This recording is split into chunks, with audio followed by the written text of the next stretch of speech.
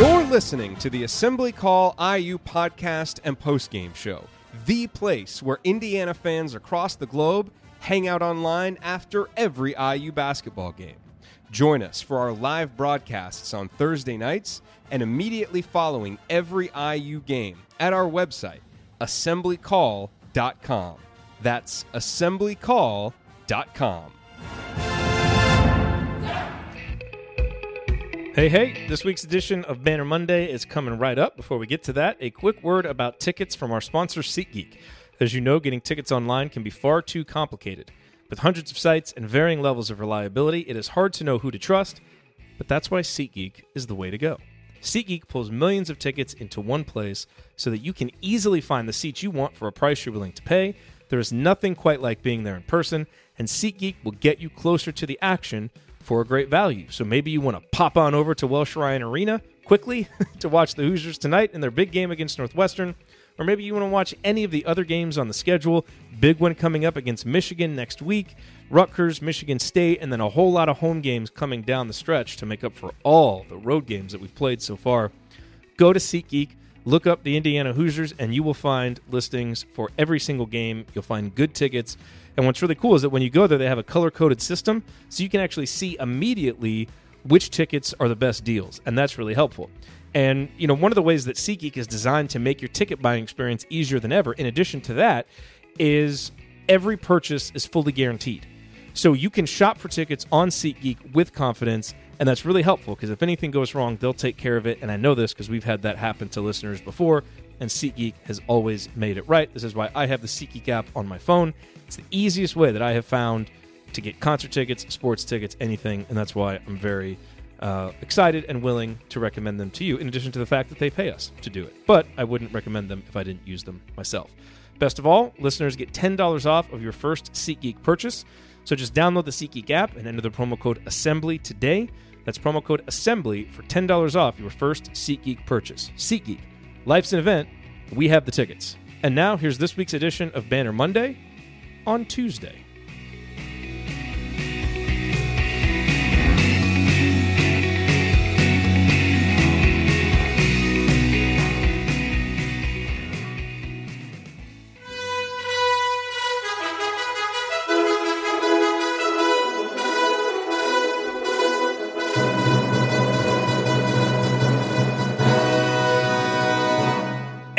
Welcome, Hoosier fans, to this week's edition of Banner Monday, where we kick off each week by doing what IU fans love more than anything else, talking hoops. This is the 12th edition of Banner Monday, and it is our 471st episode overall of the Assembly Call, recorded on the afternoon of Tuesday, January 22nd, 2018, a day later this week due to the holiday on Monday. I am your host, Jared Morris, and let's begin this edition of the Assembly Call how we begin every edition of the Assembly Call, and that is with our Hoosier Proud Banner moment. You know, banner moments have certainly become difficult to come by over the last 2 weeks. Concerns abound with the team, and rightfully so. And this episode will surely focus almost exclusively on what's gone wrong with the Hoosiers, because frankly, it's been a while since something has gone right. But long ago, back when this show first started, we made a commitment to always start every show by finding something positive to say about the program we love. Because while candid, knowledgeable, and nuanced analysis has always been a pillar of this show, so too are a spirit of support for the program and a desire to create a conversation and a community that IU fans actually want to be a part of, win or lose. So while the general tone of online discourse has shifted around us in the last 8 years, growing ever more polarized, ever more impersonal, ever more impatient, and ever more infused with negativity and rancor, we unapologetically hold firm to our belief that critiquing what is wrong with IU basketball can and should be balanced by pointing out what's right and always keeping an eye toward the bigger picture. Now, that doesn't mean that the amounts of good or bad will always be equal in any given show. That can, of course, shift by the game or by the week based on the team's play. But it does mean that you can count on us to not take the easy, lazy way out and just claim that everything is wrong and everyone sucks. While audiences can clearly be built doing this, this wouldn't be an audience we'd be proud to serve. But we are proud to serve you. And part of that commitment to you is to find even the slimmest silver lining through the darkest of dark clouds because, call me crazy, but until the heart of Indiana basketball no longer beats, there will always be something to believe in. So here goes this week's banner moment. Despite 4 straight losses, long stretches of non-competitiveness, and a dwindling 12-6 record, Indiana remains solidly in NCAA tournament projections. Andy Bottoms, whose opinion we trust more than anyone else's, has the Hoosiers as an 8 seed in his latest projections. It's a tip of the cap to the work Indiana did in the non-conference portion of the schedule and a sign of respect for the Big Ten and the high quality of teams that Indiana has lost to. Granted, the Hoosiers can only take on so much water before their resume sinks beyond rescue. But even as bad as things feel right now, this is still a team that would be in the NCAA tournament if it were held today. Now they just need to start playing like it again, and they have a golden opportunity to do so tonight. Let's hope they do. All right, joining me for this week's Mailbag, as always, when he's here, he's a columnist for The Big Lead, a co-host for The Hangover, and so excited that his adopted New England Patriots are back in the Super Bowl. So much content for you guys over there on The Big Lead. By the way, I want to point out that my adopted New England Patriots, I don't know where you get. Just needling it was one game. I know. One game. I was rooting for the Chiefs this weekend. I know you but were. the thing is that when you say that to an Indiana fan base, a fan base in that state, they get really edgy and really. I wonder why. I don't know. I don't know. Something happened in the past. I don't know. But yeah. So just to clarify for everybody, Yes. I was not rooting for the Patriots to get to the Super Bowl. I was rooting for the Patriots to beat the Chargers, which they did after that relationship severed. It's done. So I've got no allegiances there. I just want to make that clear because I definitely got some messages over the weekend. Thanks, Jared. Sarcasm apparently doesn't come over very well on a podcast. Does not come over very well. Video. No. So yeah, I agree with you fully on this team. Look, we're in a bad spot. Indiana is in a bad spot now. And look, from selfishly, we don't like I like people. I think people think we're okay with the losing sometimes because we do try and find the silver lining. No, we're not. We're selfish. We want to talk about a winning team, a team that's going to win the Big Ten championship, that's going to make a run. Selfishly, we want to be able to break down the good stuff Indiana's doing, not the bad stuff. And so the last couple weeks have been hard. I mean, it's hard to, like, you guys, I know, I'm sure it's hard to watch a loss, and it's hard to maybe even come on the chat and everything after a loss. It's doubly hard for us to have to fill an hour's worth of content after every loss. We can't just do 20 minutes. We have commitments where we have to make this about an hour. And so it's really hard to do that after a loss, because all I want to do is go bury my head and drink a couple beers and then bury my head somewhere. Like, so we're definitely as peeved as you guys are with the way things have been going. I think it's always worth pointing out the bigger picture. And while this year is not in the Big Ten, is not turning out the way we want so far, I still think the program is in a healthy spot long term. That is comes with a lot of assumptions about what I think these guys, this coaching staff, can do with development and all that stuff. So yeah, we're not where we want to be, but also, you know, a couple weeks ago, this team was 12-2 and riding high, and one of its 2 losses was by 1 point on a horrible foul call. I mean, so this is the ebb and flow of the season. This is what happens when you're in a really good Big Ten. You have to beat your best every night, and this team's been injured, it's been banged up, and then it hasn't played well. I think that's on top of it, and I think we do talk about the injuries a lot because I think that they are certainly a factor in where this team has gone, and I don't think there's any question about it. I mean, when you have 3 top 100 recruits coming in and 2 of them are lost for the entire season so far, that's huge, because those are players that Archie Miller handpicked to bring in for a specific reason, and he has not been able to rely on them. So I think that's huge, and that really rips at your depth, and it also rips at competition for these guys, because these guys will be competing for minutes with other guys, and that, I think, that elevates everybody's game. So really, we're at a point where this team needs to find some silver linings for itself and really get things going, because you're right, Jared. They're still in NCAA tournament projections, as I think they deserve to be based on what they did in the non-conference. But the arrow's definitely pointing down in terms of the trend. Like, they got to win some games. Sure. Oh, yeah. But they're still firmly in the NCAA tournament, which I think surprises a lot of people, because they look at the last 4 games and they're like, man, how are they even an afterthought in the NCAA tournament? But they did. Because those are all top 20 teams that we lost to. Yeah. That's part of it. And they did good work in the non-conference. I mean, you beat Marquette, you beat Butler, you beat Louisville, you went on the road, and your 2 losses were on the road to the number 1 team in the country. And again, a road game in Arkansas that they lost because a tip-in didn't move a centimeter to another direction, and then they got an awful foul call. So you really have to respect what they did in the non-conference and then and understand where they're at right now. Plus, the Big Ten is just so deep this year. You cannot have a night off. Indiana's had 4 nights off, and can't do that. So we'll do mailbag. Actually, we got some breaking news that we need to get to first. Answer a few questions. Then Mike DeCourcy will be here with the Big Ten Roundup, and Josh Wilson is going to help me preview IU Northwestern after that. But let's start, Brian, with some breaking news. We heard the rumors there for a little while, and Jeff Rabjohns kind of confirmed it. He said, and this was at 141, I am hearing that Indiana guard Devontae Green did not make the trip to Northwestern and will not play in tonight's Big Ten game. I think a lot of people have heard the rumors for what this may be. Those are all rumors right now, so we're not going to comment on anything beyond, just this game. I don't think that would be responsible to do on a podcast. How big of an impact is that for tonight at Northwestern in a game that is really, really important for Indiana to win? It's big because it's another ball handler. This puts a lot on Rob Finney, who still, I would guess, is not in full game shape. I think he's getting there, and he certainly played some a decent amount of minutes, but this now it's back to Rob Finney being the point guard full time, and they're going to have to get creative with their rotations.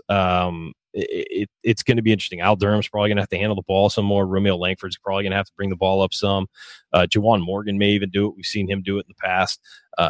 So it's Demezy will probably get some more time.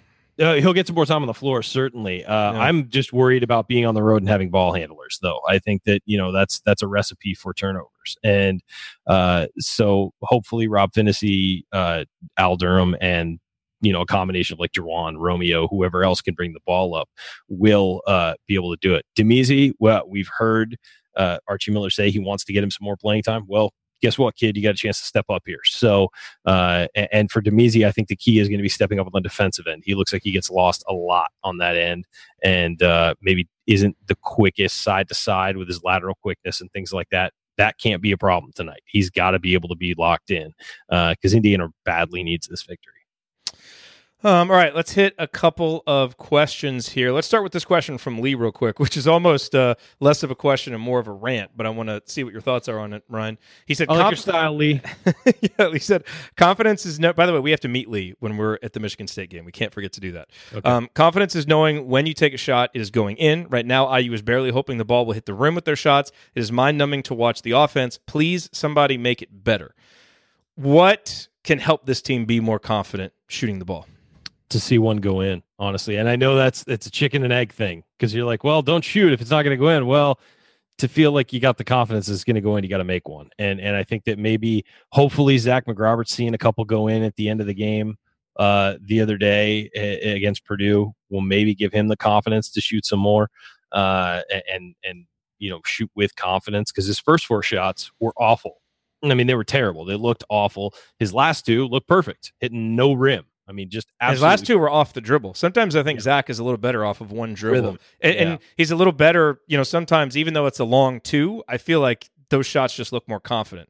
Yeah. I'd prefer the 3s, and he can make them, but if he needs to take a dribble to get going. It's one of those things where when you actually look at the 3-point, if you play on a court without a 3-point line, you could shoot from beyond it. But as soon as you put the line down, guys, it's a mental thing. And they think they need to shoot differently, subconsciously and all that stuff. So, but a guy like Al Durham needs to see a couple go in right now. I mean, he's been shooting pretty well, but I think that to have the confidence to just knock him down, he needs to see a couple go in.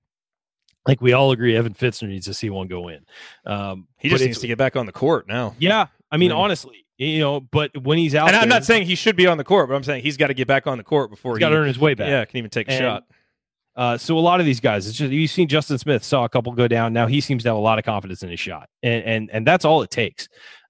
We've seen that in the past with guys like Nick Zeisloft, where he would have 1 or 2 really bad games in a row, come out to the next one, miss the first, miss the second, hit the third, and then hit 4 straight. It really is as simple as making a shot.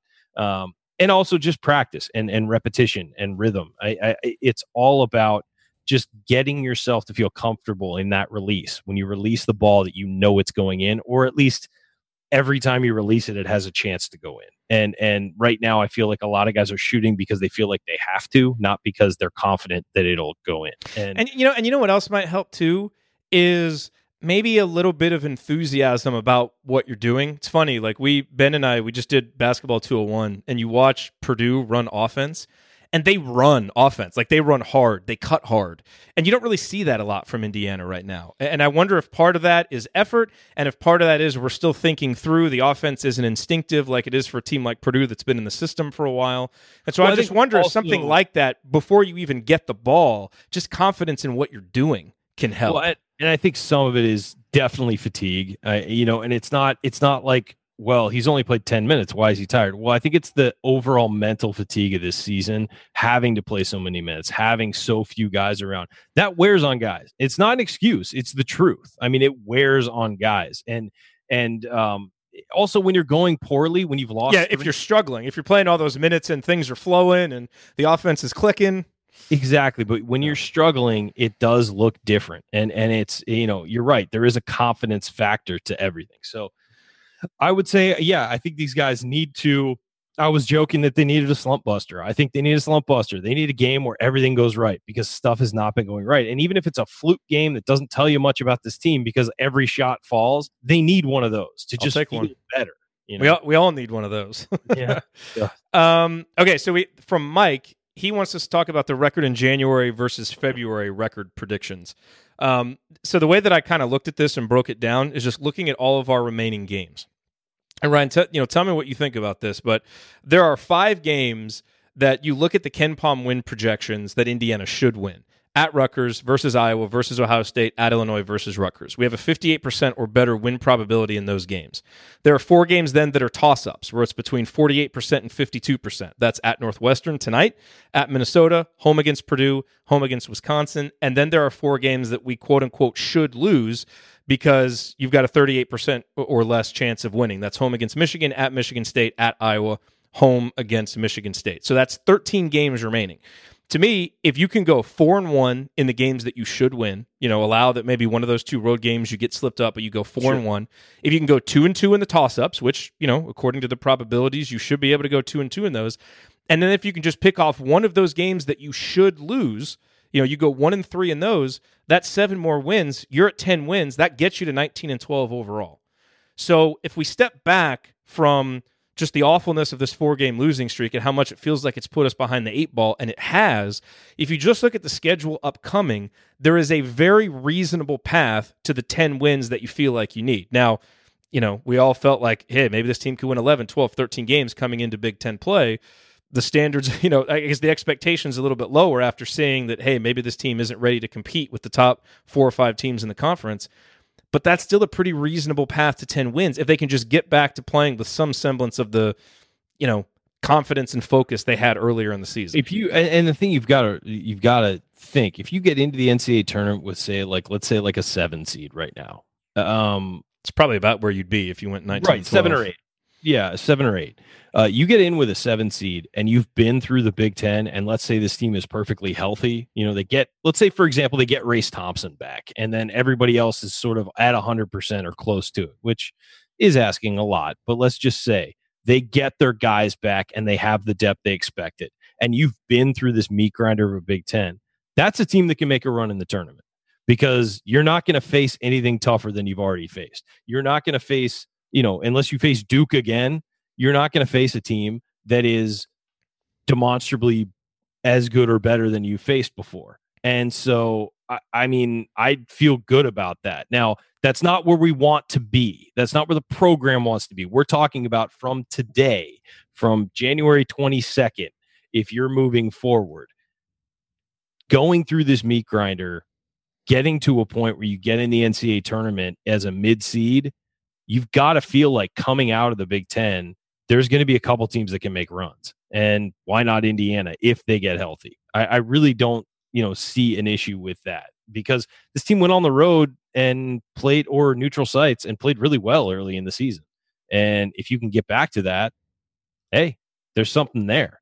So yeah, I'm not predicting this team's going to make a big run in the NCAA tournament or whatever, but I'm saying when you have a superstar like Romeo Langford, when you have a guy like Jawan Morgan, and if you can get healthy around them and get guys to 100% around them, those are the kind of teams that do make runs. I mean, when you have 2 guys you can count on, and when you have other guys filling out their roles. Now, this team needs to be able to knock down open shots. We've said that for a long time. This team really needs to be able to knock down open shots. And whoever comes in next year, by the way, you want minutes. Whoever the recruits are coming in, you want minutes. Start working on your 3-point shot right now. If you're a bench guy and you're not playing, start working on your 3-point shot right now. And it's been extra hours in the gym just working on it. Grab a manager and work on it, because that's how you're going to see the floor. If you can defend and you can shoot, you're going to play on Archie Miller's team. And so I would say if these guys can just start knocking down some shots and think about how different some of these games would be if they'd made their free throws and if they'd knocked down 1 or 2 extra 3-pointers. It'd be a completely different season. And so I just think that this team needs that confidence, and they need to be able to get healthy and then start hitting some shots. If they do that, they can make a run. Yeah. All right. This might be the last one that we have a chance to do with you here, because I know you got to go. But this is from Carl. So he says, it seems as if IU does not attempt to offensively rebound. When a shot goes up, it appears the whole team turns to get back in transition D and sends no one to the offensive glass. Is my perception correct? I know that physically we are limited by size, and transition D is a priority for Coach Miller, but it seems there should be a little better approach to this. So, Carl, I will just let you know your perception is correct. Yes. Archie Miller values transition D over offensive rebounds. Last year, we were 74th in offensive rebounds, but that was in part because of personnel. When you have a guy like Freddie McSwain, you allow him to crash the glass, and his offensive rebounding percentage was outstanding. But you go back to his last 3 years at Dayton, his teams were 337th, 205th, and 288th in offensive rebounding percentage, but they were all in the top 50, top 60 defensively. So it's kind of one of those philosophical things. He'll sacrifice the offensive rebounding to not give up easy baskets going the other way. But it's not that he doesn't teach rebounding. His teams at Dayton were strong rebounding teams. His last 4 years there, 56th, 60th, 6th, and 90th in defensive rebounding. It's just a philosophical thing. Now, right now, the problem is Indiana is not good on rebounding on the defensive end. So they're bad rebounding on both sides, and that exacerbates it. But your perception is correct. And Indiana's profile in that respect is actually very similar to what Tony Bennett does at Virginia as well. Yes. So it can win. It is just a... Now, I would argue that maybe this year, when you're struggling with offense, you might want to try and send a guy like Justin Smith to the offensive glass a little more. But you're right, it is a philosophical thing for Archie. Pack line defense teams almost always ignore offensive rebounding to get back on defense and get to that free throw line and then locate your guy and move out. And that's just a philosophical thing about the pack line defense. You have to have everybody back, and you prevent transition, you prevent dribble drives. That's the whole system. I will say Indiana is very limited by size. I think if you had a guy like a Trace Jackson Davis, maybe you let him hang around. I mean, you'll see Juwan Morgan. He gets to hang around a little bit because he knows that his guy is going to be the trailer. So he gets most of his are also his own shots that he rebounds too. But he gets to linger a little bit if you watch the offense. But the guards all running back on defense. And it's a philosophical thing. Some guys like Tom Izzo are everybody crash the glass. We give up 2 in transition. I'll take it for another 30 seconds of possession for the trade-off. But, that's just not what Archie Miller does. And it is extreme, but you'll run into that. Some guys do it. Some guys don't. Some guys don't. The guys who value defense tend to have their guys go back on defense. Do you need to go, or you have time for one more? Well, let's do one more. Okay. Let's see here. So Michael asked, break down the coaches and what responsibility each has in practice. So I haven't been to a practice yet, but I do have a couple of inquiries out to people who have been to practices to get more detailed information on this. But just based on my perception and what I've been told, and Ryan, I'll see if this is, kind of where you fall.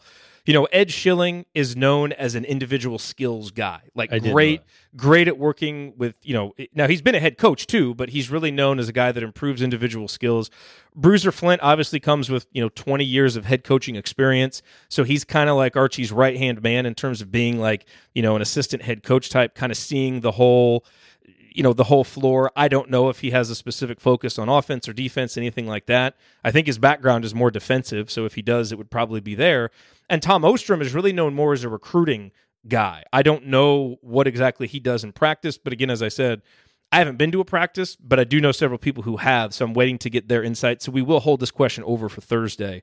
But that's kind of my basic understanding of it, just from what I know. Do you have any other insight to add to that, Ryan? No, really, I don't. I knew more what the old staff did. This staff, it takes a while to develop your sources inside the program who do get to see practice and stuff. So in the 18 months they've been on campus, or almost 2 years now, I don't have a whole lot of insight of what they do in practice. I have heard that the practices are very intense. I've heard that there is a lot of defense, and which, I mean, I think this team needed when Archie took over.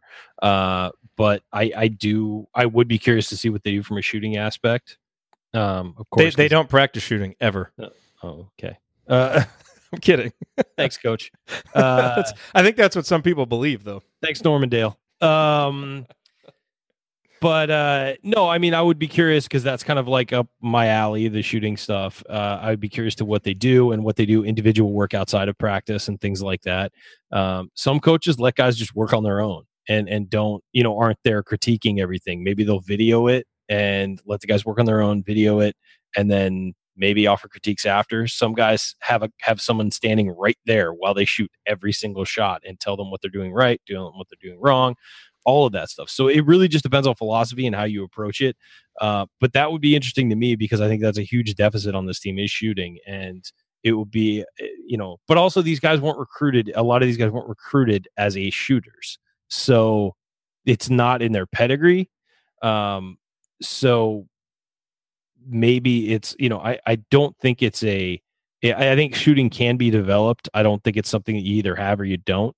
I think some people have funky shots that just happen to go in, and that's just a natural ability, and they figured out a way to game the system almost without having a perfect shot. Jordan Hull's a perfect example. That guy's shot you would never teach to a kid, but it went in all the time, and God bless him for it.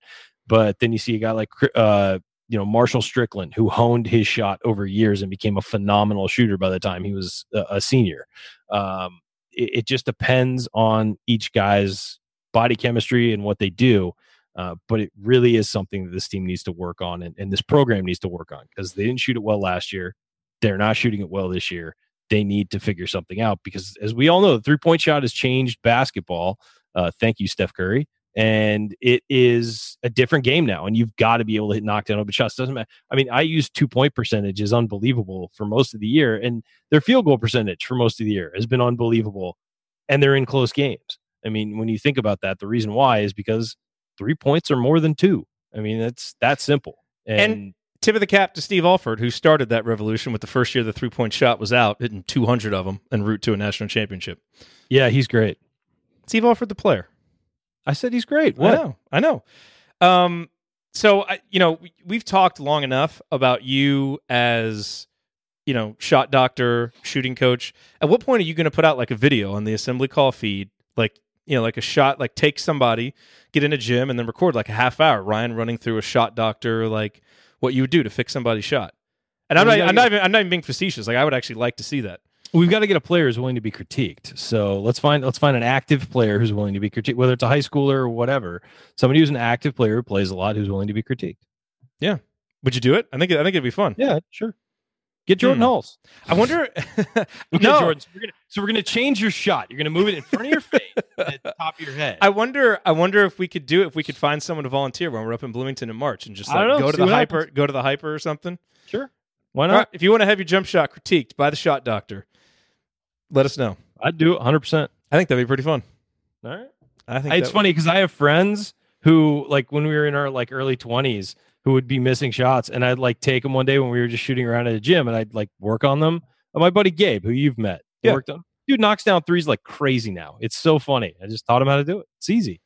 We also have to have a game of horse between all of us. I'm not playing anymore. What? Shooting? I don't play anymore. You could shoot. I know. I'm just messing. All right, I got to get out of here, folks. All right, there he goes. We've got another drop of that. We have another drop of that now. There you go. That is awesome. Later, guys. And I've got Brian, if you're listening, I got your question. It was going to require a longer discussion than we had time for today, so I'm going to save it because it might actually end up being a segment on Thursday night show. So just know that I got your question, and we will answer it, but it'll probably be on Thursday night show. Okay, coming up on the Assembly Call, it's time for our Big Ten Roundup with Mike DeCourcy from BTN and the Sporting News. We will get his thoughts on Indiana's dreadful week and talk about some of this week's surprising results around the Big Ten Conference. Stick with us here on the Assembly Call.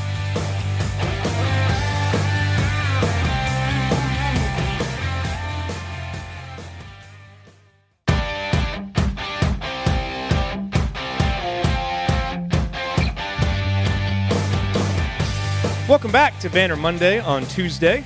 Each week here in our second segment, we zoom out to get an objective opinion on the Hoosiers and look at how things are going across the Big Ten Conference. And there's no one better to do that than Mike DeCourcy, who covers Big Ten hoops for BTN in addition to his columns for the Sporting News.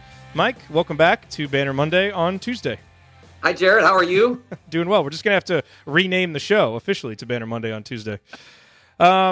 So I guess we have to start out talking about Indiana. And since last we talked, the Hoosiers have lost 2 games by a combined 30 points.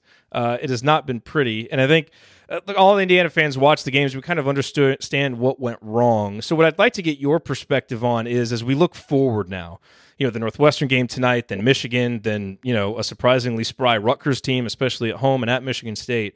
What are the most important things that have to get better for this Indiana team to get out of this funk and start winning some games?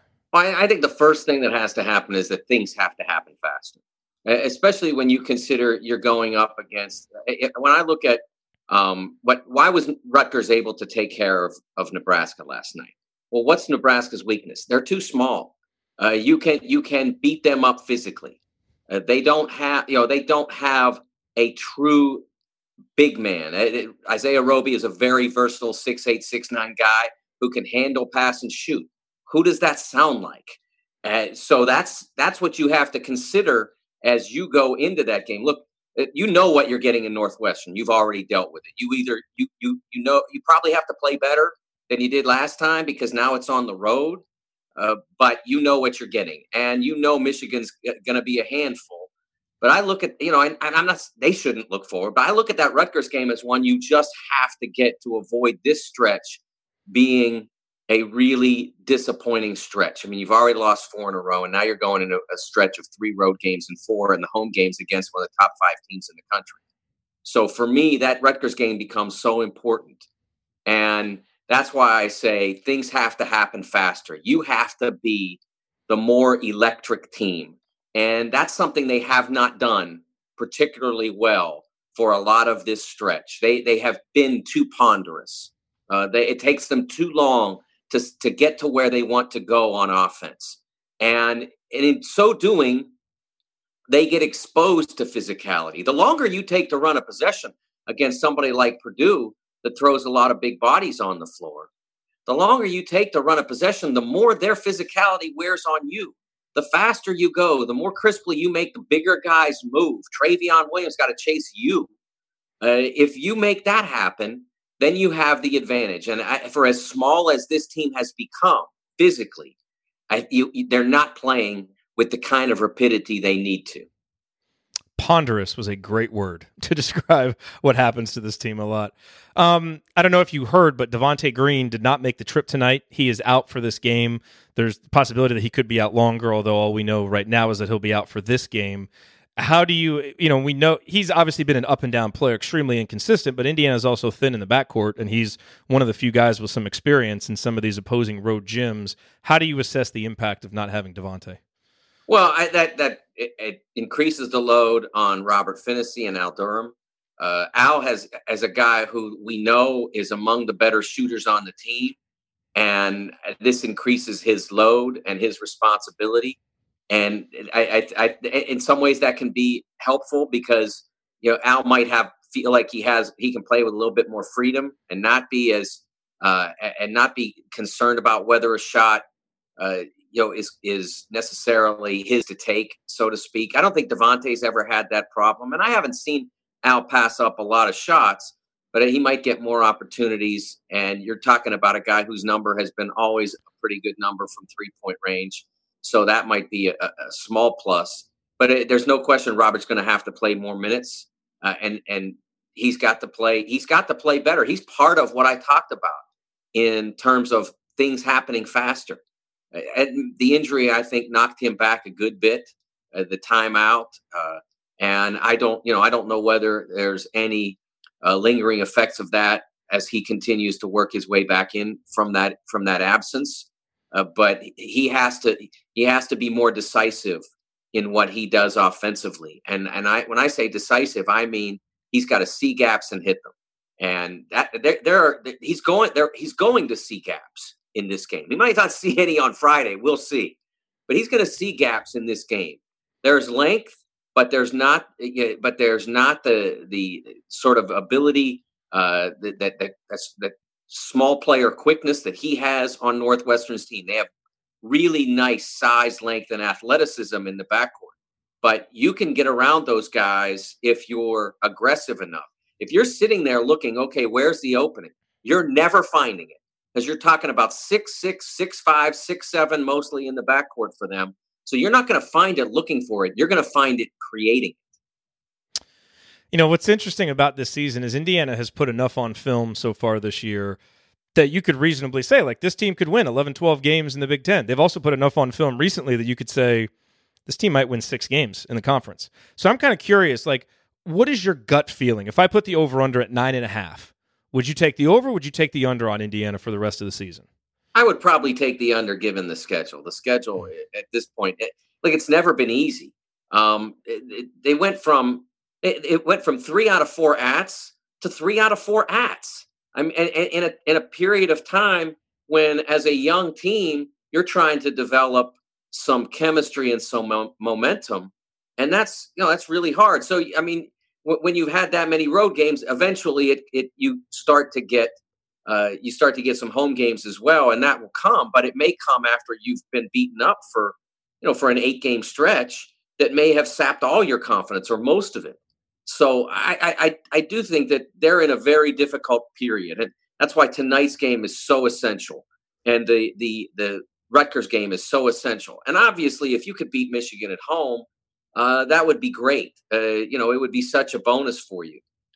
No one else, almost no one else has done that. Wisconsin did, but no one else. So that would be an enormous win to get. But you have to get the ones that are right now what you would consider to be in your weight class. And right now, those are Rutgers and Northwestern in the foreseeable future.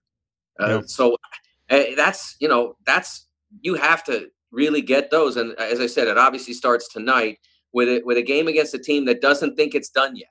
I wondered about that. I started to wonder whether they would give up on it. I didn't think they would, but it was there for them to give up on it. A lot of teams do it this time of year. You look down at somebody like Wake or Georgia Tech, and it's just not there anymore. I mean, they're just not going anymore.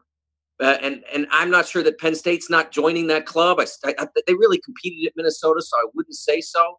The door is still open for them to go out if they want. But this Northwestern team chose not to go through that door. They are still competing. They are still playing hard, and they still think they're in it. They'd have to have a really heck of a winning streak here to get back into the serious hunt for a tournament bid. But that's not beyond them. They are not a great team. They are a flawed team, but they can play. So anybody who was at the game or watched it on TV the first time the Hoosiers played Northwestern knows this. Yeah. It's amazing how the tenor of this conversation has changed. A couple of weeks ago, we were on here in Indiana, was in your power rankings top 4. And now we're talking, and I'm not disputing it. I think you're absolutely right. I mean, they've kind of played their way down to where you don't look at them as even being in the same conversation with those teams in the first really or second tier in the Big Ten right now. Not that they can't get back there, but they've got a lot of work to do it. Right. With that said, what do your power rankings look like right now, especially at the top? I think for the first time, this is definitely for the first time, this is not that we do not have Michigan at the top of the rankings. And Michigan State has 2 losses, and this is a Big Ten power ranking, so I guess it should be done by league. I don't know exactly. I don't really know what we never really set a parameter for that. But not only is Michigan State playing, at the top of the league standings, but they are playing exorbitantly well. I mean, it's amazing. And Michigan right now is wrestling a little bit. I mean, the loss at Wisconsin was somewhat the matchup. I mean, John Beilein's record against Wisconsin in his time in the Big Ten is astonishingly weak. It's somewhere around 5-17, I think. Wow. Who would think that, right? I mean, John's been so successful, except against them. Not successful at all against Wisconsin. But that wasn't, even though that was there, and that number was there, and that reality was there, they have wrestled a little bit with their offense. You've seen Iggy Brosdakis not playing as confidently at the offensive end. And he can get it back, I'm not saying. But right now, they are not shooting the ball well as a team. If you look at it recently, Xavier Simpson has been among their most effective 3-point shooters in recent games. And that's not, they want him to be a complimentary shooter, not someone that they look at as one of their better ones. So, the same for John Teskey. I mean, I think John was 2 of 4 in the Wisconsin game, if I remember right. And the guys that you expect to make shots, Jordan Poole was 1 of 5. So they need to get that back for them to be, right there with the Spartans again. You look at Maryland, still hanging right there where they've been for a while. Obviously got handled last night, but that's part of what I'm talking about with Michigan State. Michigan State is just playing at such a high level right now. And then fourth, I think the most underrated team in the country is Iowa. Iowa. I thought you might say Purdue. Yeah, but Purdue did lose all those games they did lose. I mean, they're 12-6 now, I think. Yeah. But Iowa's 16-3. I sat up like when we were doing studio, I think 2 Saturdays ago, not this past Saturday, but the Saturday before up at BTN. And we were preparing for a Iowa game. And there was so much negativity, not in the green room, but just around the program and what you read and what you hear and all that. And there was so much of a sort of a feeling of doom about them or maybe they were overrated and all that kind of stuff because they sounds familiar. Jeez. Yeah. I guess it happens everywhere. Except when I looked at it, they were 13-3 and I'm like, wait, they're 13-3. How come everybody feels bad? And since then they've won 3. So they're 16-3 now. Like they have, I said early in the year, I think it was either after they played Pitt or maybe it was during one of the early league games when I was up in BTN. I said, if this team can go from 242nd in defensive efficiency a year ago and just get it to double digits, meaning under 100, they have a chance to be very good because their offense is elite. And they're right now at 97 and their offense is at 9. And so that's what they are. Look, they're not ever going to be Virginia.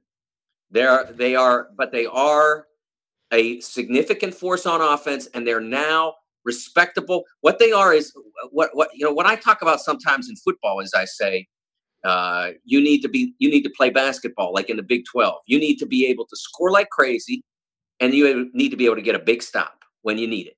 And that's right now who Iowa is. They can score like crazy, and they do more often than not get the big stops when they need them. Now they're not going to do it all the time. They still have to play a lot of games against the very top of this league.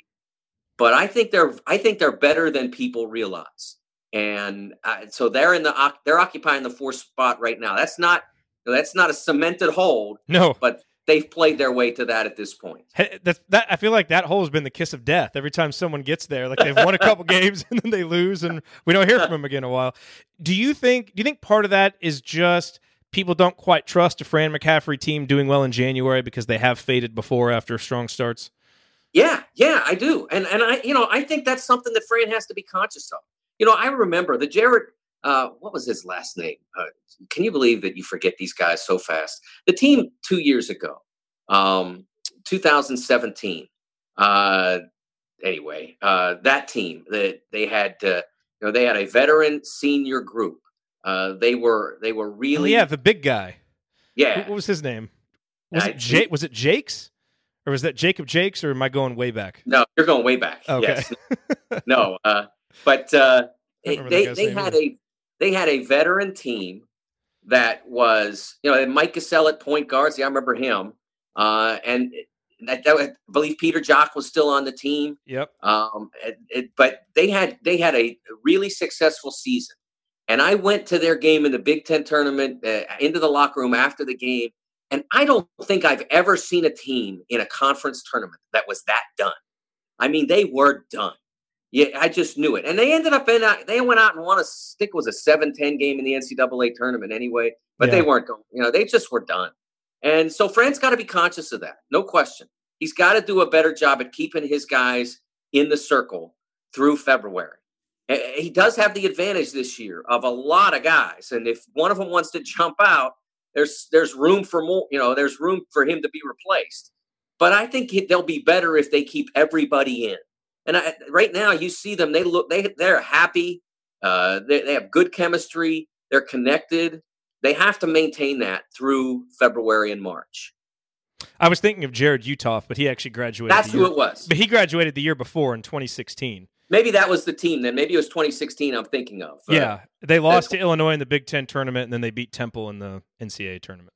Yeah, it was because that was the year of that was. Yeah, because they were ranked weren't they ranked third or fourth that year, or was that a couple years prior? I think they got that high that year, and then trickled down, and they played in the quarters on a Friday. Yeah, and they, like I said, I went into that locker room and I just knew they were done. And I do think they ended up winning their NCAA tournament game and then just getting absolutely run. Yeah, they did in the against the 2 seed on that Sunday. But I think that they've got to be careful with that this year. So what players, what teams, other than the ones we've talked about, caught your eye this week around the conference? Well, I will tell you that one of the players that's caught my eye, and it's a really interesting thing, because, we talked so much, Jared, about how injuries have damaged this Indiana team in its current evolution. And Michigan State is an example of how injuries can almost empower you when you have it running and have it rolling. And so you lose Matt McQuaid, and Kyle Arns steps in to start and does great, and actually allows Matt to get better, because not just heal but get better, because Matt wasn't playing great before he got hurt. And then he comes back and he maybe even thinks, what, if I don't play well, I could lose my job to this guy. So he comes back and he's great, and he's really significant. And then Josh Langford goes down, so Arns slides over to that side and does a great job. And now Arns is hurt too. So here comes Aaron Henry. And you know what? That circumstance has probably been the single biggest thing in why Michigan State is now a threat to win the national championship, because now they know they can trust Aaron Henry. They can put him out on the floor.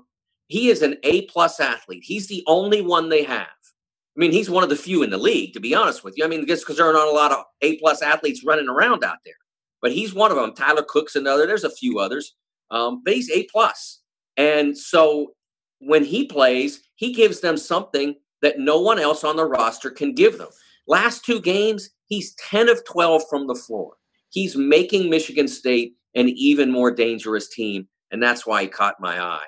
The other guy, that's painful, by the way, for IU fans. Painful. Yeah, I'm sure it is. You're not going to win them all. Could have been a Hoosier. All right. Yes, but remember this, and this is something to think about as people are processing this rebuild. The first recruiting class, the first full recruiting class in the current circumstance of what college coaching is the toughest one to get done. And whatever else has happened, you got Robert Finney, you got Romeo on the floor for a year. You got some good guys that aren't able to contribute right now for various reasons, injury and other things. It's a much better first-year class than is normal. So you can't expect to come in your first year and make up for all the work that, say, Michigan State had done on Aaron Henry for 2.5, 3 years. When before that, I mean, Arch might have made a phone call or dropped by or whatever, but Aaron Henry looks and says, I got Michigan State calling me. You're great, but until they stop calling, and then, so then his circumstance changes, but it's already too late. So you can't look at it that way. I know you wish you could get them all, but you didn't get Chris Wilkes either. Arch didn't have a shot at that one, I mean, it's you have to look at it. That's people. I know people are frustrated and they're, wishing it was different, but. And Archie's doing just fine in state too. I mean, yeah. he's doing just fine. Exactly. It's a process, and people have to be patient with it, more patient than some, not the people who listen to Banner Monday, I'm sure, but some people are not being patient enough. No, they're not. I see it in people that honestly should know better. Let me ask you a question about that real quick, because you cover a wide variety. Like, I hear mostly from IU fans. So I am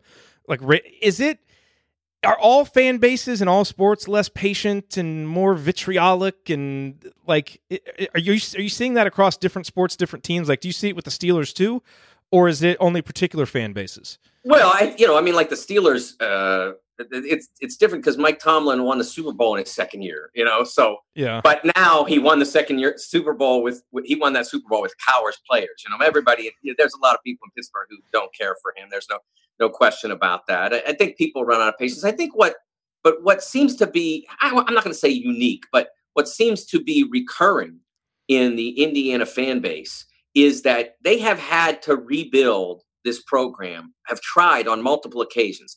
And the second year seems to be this special track. Now, obviously, Kelvin's blew up in the second year for different reasons, but that was year two.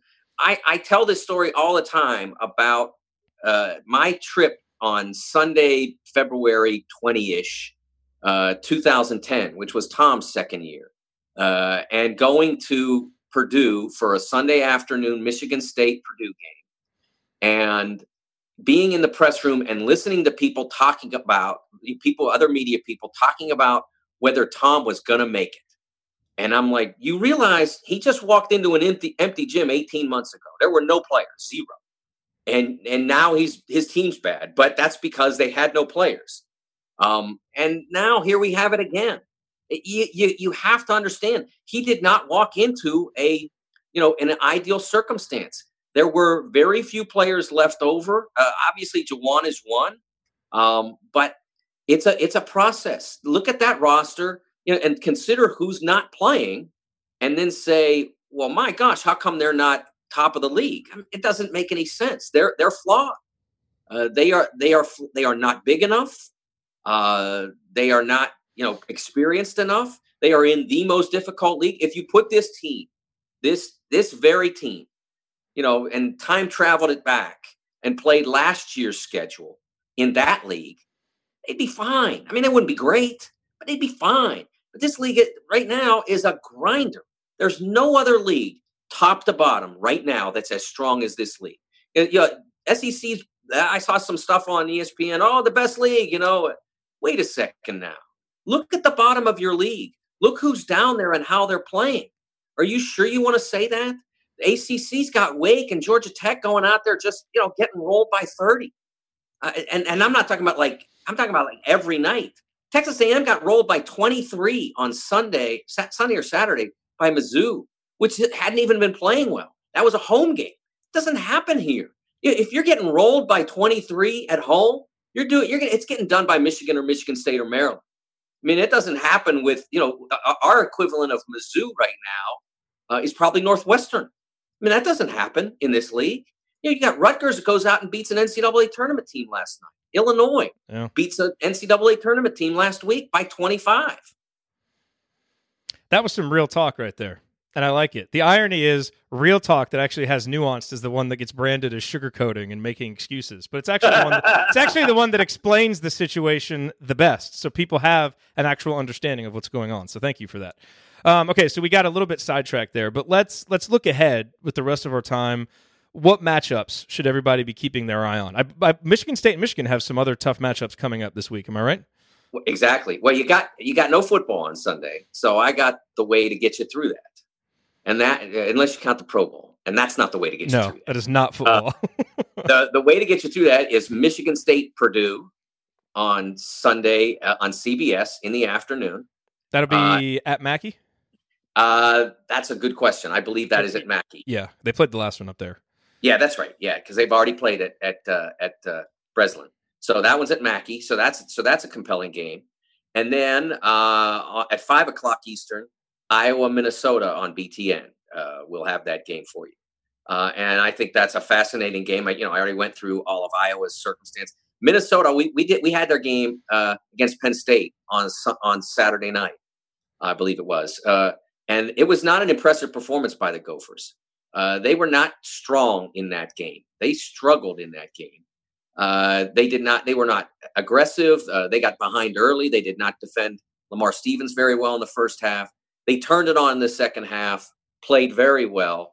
And now they've got, a game against Iowa, which, as I mentioned, is offensively maybe the hottest team in the league. What they did on Sunday, they nearly hit 100. They were that good offensively against Illinois. Last question for you: as Indiana prepares to play Northwestern tonight.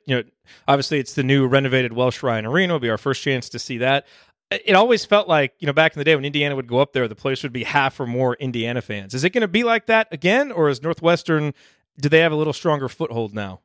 Well, I think that Northwestern's audience has become better. But remember, you still have, a lot of IU alums up there. I think that's always going to be a challenge for Northwestern until they make it a year in, year out thing where they're good. And, they made the tournament 2 years ago, were great. And then last year backslid during the Rosemont year, let's call it. And then this year wound up point guardless.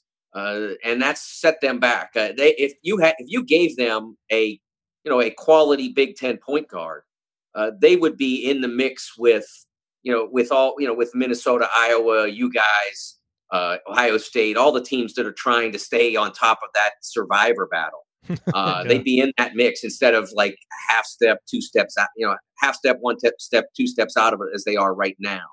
That the point guard situation really causes them problems. And so I think that their audience is not quite as engaged as it was 2 years ago. But if they win the night, then they maybe start getting back in all the way. But the new arena, has energized the fan base a good bit. The people who are predisposed to go now have a more inviting place to visit. So I do think that there'll be the IU fans who live up there. It's still a pretty compelling reason to go. It's a question of how motivated are they off a 4-game losing streak? Are they there to help get them off that streak, or are they staying home thinking, I don't want to spend my money and my time out in the cold if our team's on a tough run? Well, I sure hope they get there. If they only have one chance to get there and see the team play, let's go. I don't know. The season is not over, folks. But one of my fears is if you lose this game, you really need a big crowd for the Michigan game. That Assembly Hall won't be quite as electric as it would be. I feel like this win is an important one just to pull people back in who will let one 4-game winning streak totally ruin their entire attitude for a season, which doesn't really make much sense to me as a fan, but I don't speak for everybody. Yeah, I from that standpoint, I was surprised when I went down to the Northwestern game. That was my one game so far this year. And I was surprised when I went down that it was not a full arena and it was not an electric arena, because you only get a Romeo Langford in your program every now and then, and even though they're not a top 20 team right now, there's still a lot of entertaining basketball to be played. Yeah, it's I think you said it very well earlier. There's been a lot of rebuilds, and it's almost like with every time you're going to kind of lose some people who need a little bit more to come in and fully embrace it, which is a shame, but that's just kind of where we are. All right, Mike, thank you as always. Back to the regular schedule next week. Does that work? That'll be great. Yes. All righty. Excellent. Okay, coming up, it is time for our game day preview. Indiana takes on Northwestern tonight. What do the Hoosiers need to do to complete a season sweep of the Wildcats? Josh Wilson and I will break it down next. Stick with us here on the Assembly Call.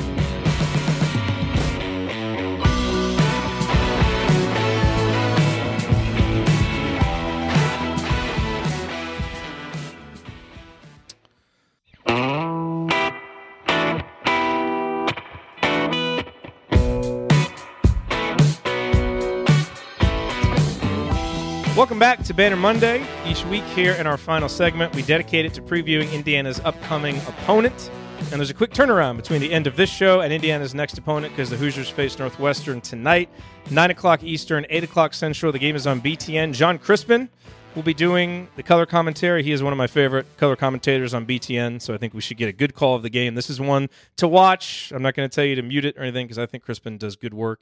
And it's a really important game for both teams. Northwestern has 2 straight road games after this. They lose this game, they'll probably be 2-8. Indiana, we know what faces the Hoosiers and what they have behind them, the 4-game losing streak, Michigan at Rutgers, at Michigan State coming up. So Indiana obviously needs this win in the worst way. Here to talk about it, to preview it, is Josh Wilson from the Inside Out Pod. And Josh, I just want to start this off. Number one, we have to issue a joint apology for the last preview that we did. Our preview of the Nebraska game was based on what happened in the game, was about as bad of a preview as you could do. Now, I put part of that on us. It's obviously our responsibility for putting together a preview that essentially told people nothing about what would actually happen in the game. But I also put some of it on the team because they played terrible and didn't even give us like a basic level of focus and effort. And if we had known that, our preview would have been a lot different. So yeah. We previewed the Nebraska that played at Rutgers last night. Yes, and the Indiana that actually beat some teams and showed up. Yeah. So that preview was really terrible. We need to delete it from the archives because it was so bad. But we're going to do better tonight. And I think we're going to do better tonight because I think we're going to get a better showing from Indiana tonight.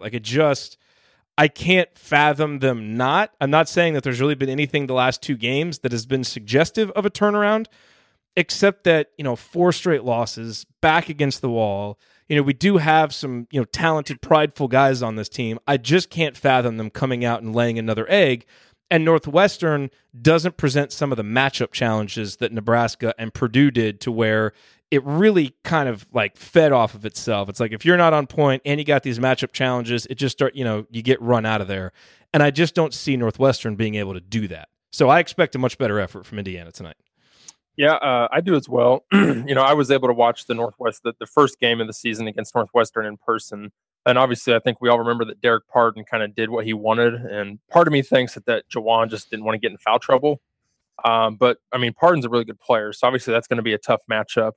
And then you got Vic Law. And I think Romeo's probably going to play him. That's a good matchup. They're going to go head-to-head again. So you really only have to worry about those two. And Ryan Taylor, if he's feeling good, can knock down some shots. But they're top heavy, much like Indiana is. So I think there's going to be a couple good matchups, and Indiana should be able to exploit those. If they come ready to play. Well, Ryan Taylor has taken 132 3-pointers this year. Vic Law has taken 95 3-pointers this year. So just to give you some perspective here, Romeo Langford leads Indiana with 66 3-pointers taken. The next highest is Al Durham with 49. That's crazy. That's every time I look at how many threes other teams have taken, it's always eye-opening. You think back to that first game between these two teams, and the big story for Northwestern, as you mentioned, was Derek Pardon, who really just dominated Indiana inside. And you're right, that's partly the fact that you have Juwan Morgan, who's given up 2 to 3 inches to him and doesn't want to. He can't foul. He can't get in foul trouble, and teams are really taking advantage of that, as they should. We have said for, 4 straight games, hey, if Deron Davis could come give us 8 to 10 solid minutes, that would really help playing defense. I am not going to say that because we really have no indication to think that Deron Davis is going to be able to do that. So until he comes out and does that, I don't really want that to kind of factor in here. So what are some things Indiana can do to try and slow Pardon down, besides the obvious of try and get him in foul trouble on the other end?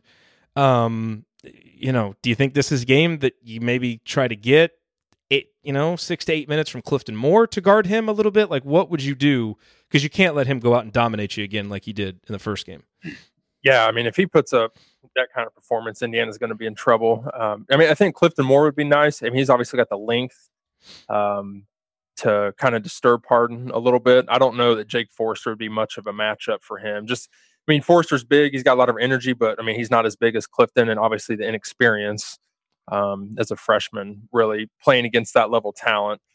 I think you're going to have to be spotted by Clifton Moore. But I think defensively, Indiana's probably, I'm not sure how much Archie likes to dig out of the post. You're going to have to be careful who you do that on. You have to understand your scouting report, as Coach Tonsoni would dig into. But I think, you dig down in the post and try to make him make a decision really quick. Don't let him be comfortable in the post, because if he gets comfortable and he starts to, take 2 dribbles, that's when you can be in trouble. He's going to get an easy bucket or a foul in Jawan. So you've really got to make him make a decision. Either get rid of the ball and scramble and close out and play from there, or try to make him take a quick shot. But you can't let him be comfortable, whether it's digging out or double teaming, like they did at Maryland. So that's what I'm wondering, because you have to think. Romeo guarded Vic Law the first time. It'll be interesting to see if they put Romeo on him or Justin Smith. Whoever doesn't guard that guy will probably guard AJ Turner, who isn't a great 3-point shooter. So maybe that guy, because you don't have to worry about the 3-point shot as much, maybe is able to put a little bit more attention on the big guy, like we saw at Maryland when Indiana actually played pretty good defense early in that game. And then it all fell apart in the second half. But, Devontae Green obviously not going to play. We've heard that. How much does that concern you? How much does that? Let me state real quick what I think about Devontae, because I've tried to be very supportive of Devontae on the show, as everybody knows. Especially as guys are younger, when they're freshmen and sophomore, you try and be patient with them. Early in their, to me as an upperclassman, now is when the pressure starts to ratchet up. And we just haven't seen the growth from Devontae. It's been fits and spurts, but it's really been kind of more of the same. And he's not a guy who has been very good on catch and shoot opportunities. He's kind of got to create his own offense. And a lot of times when he's done that, 70% of the time it hasn't been good. And that's not worth it for the 30% that is good. So my gut reaction when I heard that was, man, that's going to hurt our depth, but it does not change my expectation for tonight. As long as you don't get any other injuries to the backcourt and any foul trouble, that's where it could really hurt you. But I've lost some confidence and some hope that he's going to kind of turn it around. One's patience only can go on so long.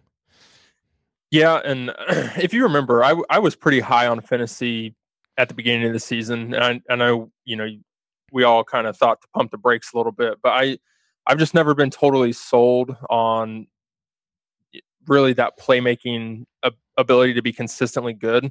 Because Devontae has shown really good flashes, but he's shown really bad flashes. So I think it's really it's Fantasy's it's his team now. Well, not his team, but it's his time to run the team essentially. And I think it provides an excellent opportunity for Al Durham, who I think should be the first guy that gets your spot up shots. Yeah, through the offense for Indiana, because he's your best 3-point shooter. And I tweeted that in the Nebraska game after he hit the second one, or I vaguely remember, but he should shoot the ball more. There should be plays run for him to where he's in the wing, on the wing, or in the corner, and he should shoot the ball. If you want to do the pick and roll with Jawan and Romeo up top, that's fine. Put Durham in a corner. And so I think, it's going to provide a lot of opportunity for them. I'm not really worried about the level of play dropping off because, like you said, we haven't gotten a lot, to be frank, from Devontae. And it's very disappointing because I think we all expected a lot out of him, but we haven't. The contribution to the team has been very minimal. You see guys blossom a lot as upperclassmen. I think that was the hope. Another year with Archie, who was a point guard, but he's just a guy whose basketball instincts don't match with what he's being asked to do. So, in a certain sense, I feel bad for him because he's in a position that is asking him to do things he's not comfortable doing on the court. So it's, it just hasn't been good all around. It's a bad fit, which it's important to remember you get that when a coach takes over a program and essentially, sticks with the roster that he's got. He's not bringing in his own guys. You're going to have some bad fits like that. So anyway, I think everybody's probably in agreement with that. So where are the places that you think Indiana can really take advantage of Northwestern? Because, what I see here is, Northwestern doesn't force a ton of turnovers.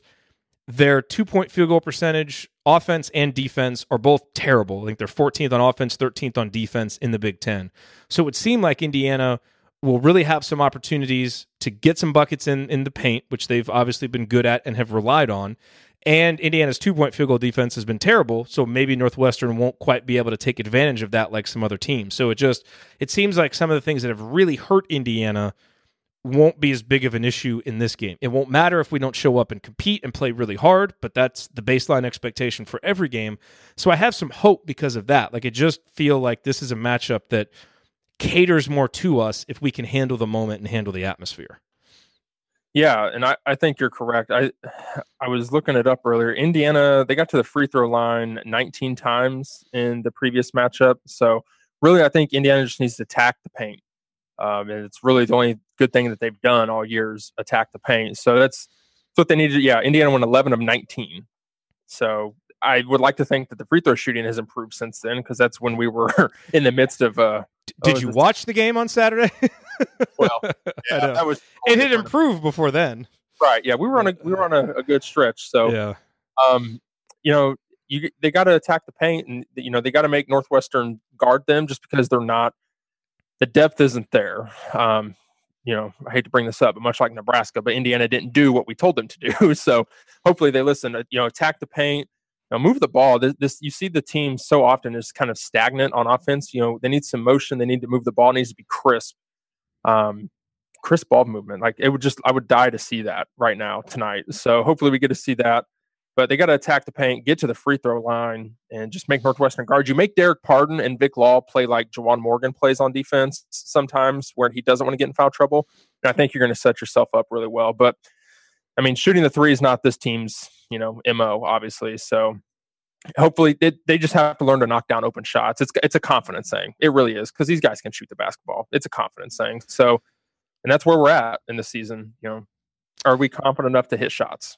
The other thing to remember about Northwestern that people probably would not assume is they are the 11th tallest team in the country. They are really tall and they're really long. You look at the guys they start, Gaines is 6'4", AJ Turner 6'7", Ryan Taylor 6'6", Vic Law 6'7", Derek Pardon 6'8", Miller Kopp 6'7". So, I mean, they are tall. They will have the advantage, that way. They don't necessarily have the big towering guy like Bruno Fernando, but it's all basically people that are Juwan and Justin Smith's height. So that's going to be a challenge for Rob Finney, for Al Durham, for Zach McRoberts even, who will give up a little bit of height. So, I think also from a rebounding perspective, Northwestern is not a good offensive rebounding team, but they do have length. And Indiana's defensive rebounding fundamentals, they were better against Purdue, but they haven't been great, throughout this losing streak. So I think that's the other thing on the road. If you give up a lot of second chance points, that's the kind of thing that gives the other team momentum. And Indiana's really got to continue the growth they showed against Purdue. That was one thing they at least did a little bit better. And some of that came from the guards doing a better job of rebounding. But they've got to go out there and rebound better against a longer team and be able to deal with that length. Yeah, it's all fundamentals when it comes to rebounding. You just box out and, go get the basketball. If you keep a guy on your back, it's the easiest thing to do. But really, Northwestern's length could pose an issue. They're really what we thought Indiana was going to be, with all the length that we were aspiring to have and currently don't. Yeah, well, stop making excuses. Those are all just excuses. None of it matters. Very true. None of it. All right, so do you want to offer up a prediction or offer up a gut feeling on this one? I want to feel good, but I mean, it's a confidence thing, and your back's against the wall. A player's not playing tonight for reasons we'll learn later. You've lost 4 in a row. Everybody's dogging you. The fan base is ready to set, their couches on fire. How are you going to play? And just, I've been in the locker room, in college, and it's like, it's kind of a come to Jesus moment in the locker room. It's like, are we going to, settle for this anymore? I mean, I've been thinking, and Saturday, the Purdue game feels like so long ago. I've just been thinking constantly to when Juwan Morgan was back on Andy Katz's podcast before the season, where he pretty much guaranteed IU to make an NCAA tournament berth. And it's like, okay, when am I going to see this Juwan? When am I going to see it? Because that's the type of game, that's the type of run that Indiana needs. Is like, all right, I'm not taking anymore. We're not playing. We're going to get our stuff together, and we're going to go out and beat somebody, and we're just going to go punch somebody in the mouth. So I want to feel that way, but got to be cautious. This team, they look defeated. So hopefully, I'm wrong about tonight. I don't feel good, especially being on the road. But I guess the good thing is they've played Northwestern. They know what to expect. And boy, Romeo's got to do something after that game. And I fully expect him to kind of come out and say, yep, I'm back, not that I ever left. I had my freshman moment, and this is how I'm going to play. So I agree. I think he'll be better. So I just saw a tweet pop up just minutes ago from Devontae Green that said "wishes granted" and nothing else. Do we miss any other news? I was, when DeCourcy was with you, I kept refreshing, and I didn't see anything. It's like, yeah, interesting. All right. I mean, yeah, all that I know for certain as we record this podcast is what Jeff Rabjohn's put in his tweet, that he didn't travel, that he was going to miss this game. There have been plenty of rumors swirling around that he might miss more games than that. That seems like an odd thing to tweet. All right, well, anyway, yes. If we're oblivious to some news that is broken in the last 10 minutes as you listen to this, it's because we're recording live, so it's not always easy to stay up with that. So wishes granted. That's an interesting thing to tweet out. All right, well. Maybe we'll have a lot to talk about Thursday night on Assembly Call Radio, because folks. That is an odd thing. But look, for Indiana's wishes to be granted, its fans' wishes to be granted, all that has to happen is a win. I don't think there's one Indiana fan that, well, I shouldn't say that. Indiana fans, will bicker about a lot of things, but I think we'll all just be able to exhale if you just win. I don't care how pretty it is. I don't care about anything. I don't care if we make a three. Now, I think we're going to need to make and take some threes to win, but all I care about is let's just get a win somehow. You get a win, you stop the bleeding, and now you look ahead and you say, all right, you know what? We got to go get this win at Rutgers, and we got to try and get one of these games in Michigan or Michigan State. It's probably not going to happen, but you at least bring your head above water for a moment. And sometimes you just need that. So let's just get the win, guys, and we can all exhale and look forward with a little bit more optimism and open-mindedness as opposed to the bewilderment and exasperation of the last 2 weeks. Yeah, winning cures all. And I think if they can win tonight and then Assembly Hall brings itself to, a national telecast, and hey, Michigan is gettable. And they are. They're this team, it's just a few minor fixes. And I've seen people write articles about, can Indiana really fix itself? Well, they're easy. Shooting is a confidence thing. It's a practice thing. And these guys can make shots. They've all done it. It's also a rhythm thing. Yeah, and absolutely. Better offense can help with that. Yeah, and I think if they just come out and they punch Northwestern in the mouth, have a good game on Friday, they can win these games. They have the talent to do it. There's plenty of time left.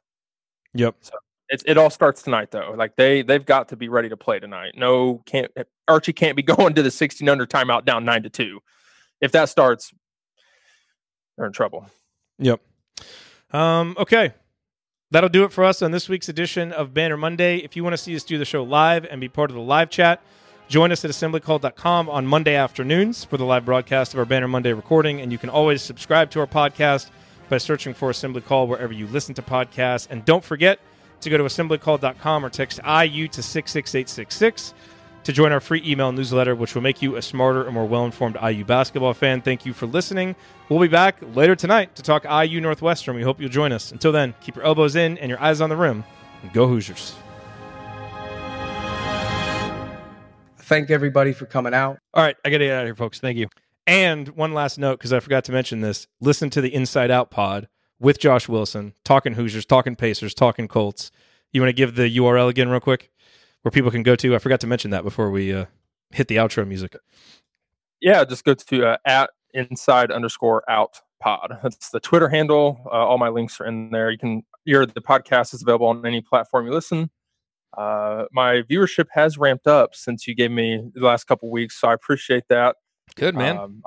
You do good work. Yeah, thank you. It's thanks to you guys, Coach Tonsoni. Y'all inspired me. So I love talking sports, and you guys, unlike some others think, gave us that avenue at no charge. So you guys inspire. We're just here to take advantage of IU fans. So glad we can do it. All right, we'll talk to you guys after the IU Northwestern game. Yeah, go Hoosiers. Thank you for being here and for listening to this episode of the Assembly Call. We appreciate it. And we really do rely on the support of audience members like you to keep our show going and to keep growing. And so we have set up a page on our website at assemblycall.com/support that lists 5 ways that you can support the Assembly Call. And we encourage you to choose whichever method is the easiest and most convenient for you. One of the methods is donating, and so many of you have donated, and we appreciate it so much. On that page, you can choose a monthly recurring donation or an annual recurring donation or just a one-time donation, whatever works for you. And if you don't want to donate, another way to support the show is you can use our affiliate URLs, iutickets.shop or iustore.shop when you're going to shop for tickets or gear, and we will get paid a small commission when you use those links. But however you support the show, we appreciate it. Thank you. Sticky notes, email alerts, a string around your finger. They're just not big enough. So here's a big reminder from the California Lottery. Tonight's Mega Millions jackpot is over $250 million. Whew. Play now. Please play responsibly. Must be 18 years or older to purchase player fine. Sticky notes, email alerts, a string around your finger. They're just not big enough. So here's a big reminder from the California Lottery. Tonight's Mega Millions jackpot is over $250 million. Whew. Play now. Please play responsibly. Must be 18 years or older to purchase player fine.